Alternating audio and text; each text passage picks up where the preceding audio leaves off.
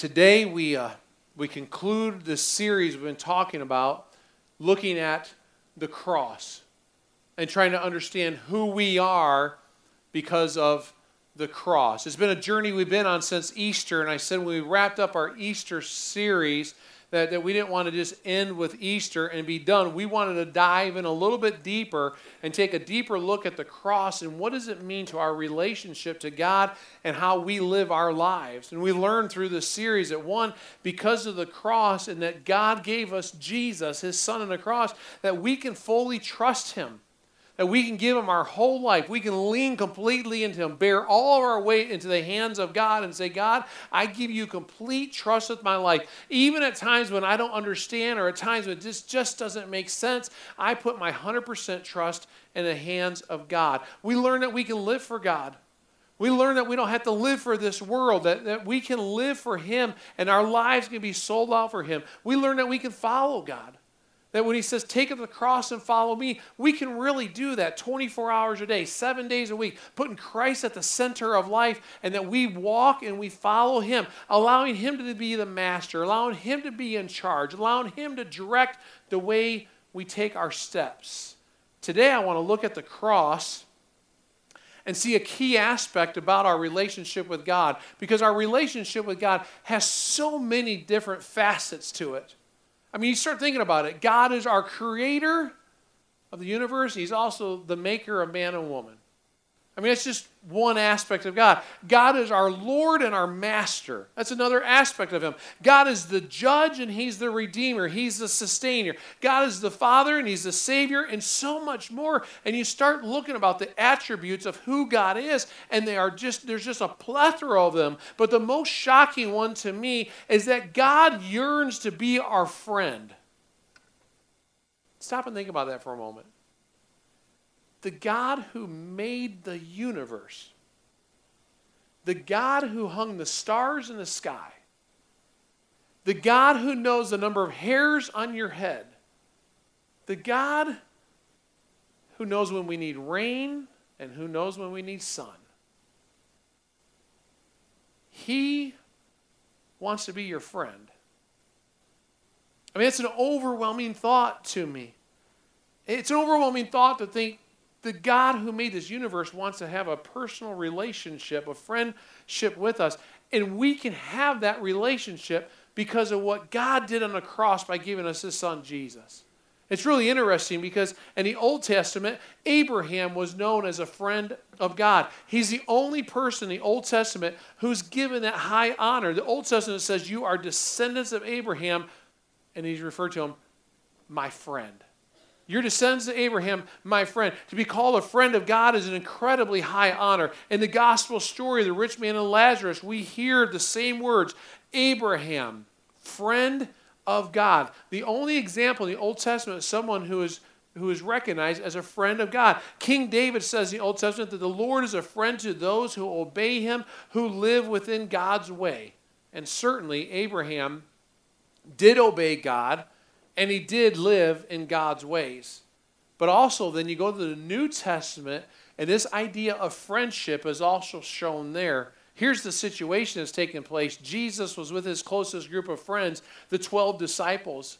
They're hanging out. They're having that last supper, that last meal before Jesus going to the cross. And they knew the next day, they knew something was going on. They knew it was all coming together. But during those past 3 years, Jesus and his disciples had become very good friends as they walked along the road together, as they sat together and had meals together, as Jesus shared with them, as Jesus talked with them, as Jesus taught them, as they went on fishing trips together, as they went sailing together, as they hung out together. They developed a bond and a friendship. And so Jesus wasn't just master and Lord and King, but Jesus had become their good friends.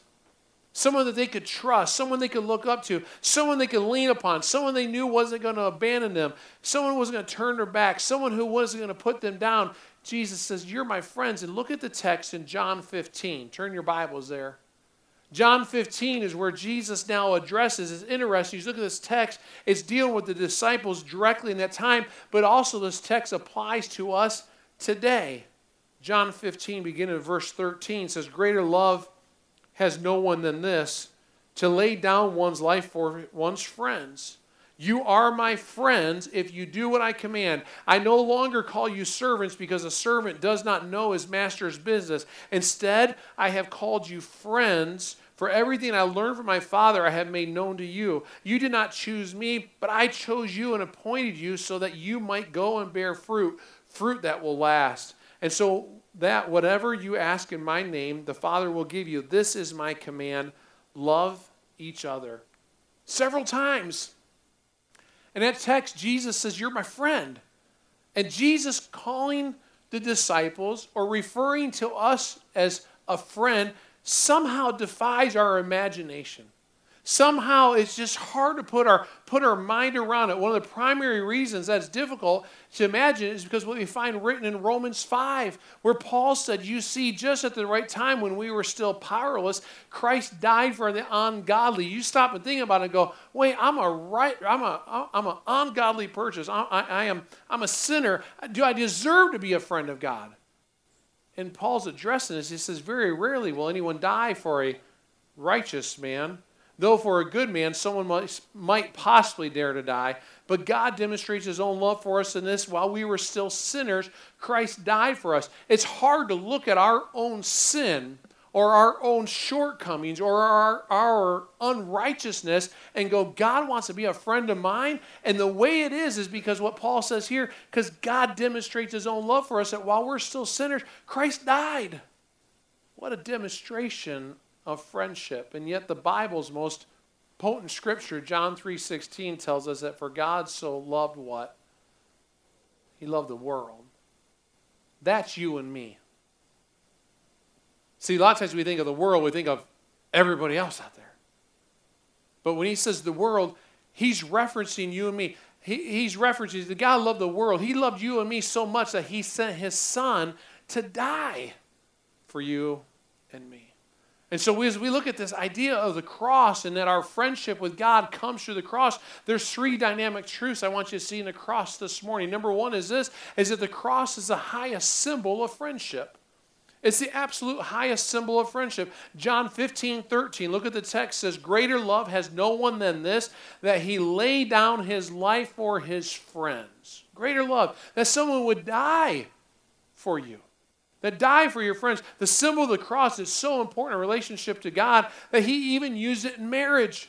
Ephesians 5, he says, husbands, love your wives just as Christ loved the church and gave himself up for her. He's pulling husbands in and saying, husband, look at this death and this sacrifice that Jesus did on the cross. Husbands, this is how you live for your wife. This is the ultimate example of friendship that you would sacrifice. There is no greater love to show for somebody than to sacrifice for them. Good example of this happened in Oceanside, California some years ago in Mr. Alter's 5th grade class. It's impossible to tell which boy was undergoing chemotherapy. See, nearly all the boys are bald. 13 of them shaved their heads so a sick buddy wouldn't feel out of place. 11-year-old Scott Sibelius from Lake Elementary said, if everybody has their head shaved, sometimes people don't know who's who. They don't know who has cancer and who's just shaved their head. Doctors, though, recently removed a malignant tumor from Ian O'Gorman in his small intestine a week ago, and he started chemotherapy to treat the disease called lymphoma. Ian said, besides surgery, I had tubes up my nose, I had butterflies in my stomach, and I have 8 more weeks of chemotherapy in an effort to keep the cancer from returning again. Ian decided that he would shave his hair all off before it started falling out in clumps. And to his surprise, his friends wanted to join him in a move reminiscent of the 1992 U.S. Olympic volleyball players who shaved their heads in solidarity with a bald teammate. 10-year-old Kyle Hanslick said the last thing he would want is to not fit in, to be made fun of. So we just wanted to make him feel better and not left out. So Kyle started talking to other boys, and some parents caught on, and so the boys made the trip to the barber together to shave their heads to support their friend. It's hard to put words to, said Ian's father, Sean, choking back tears as he talked about the boys. It's very emotional to think about kids like that who would come together to have them do such a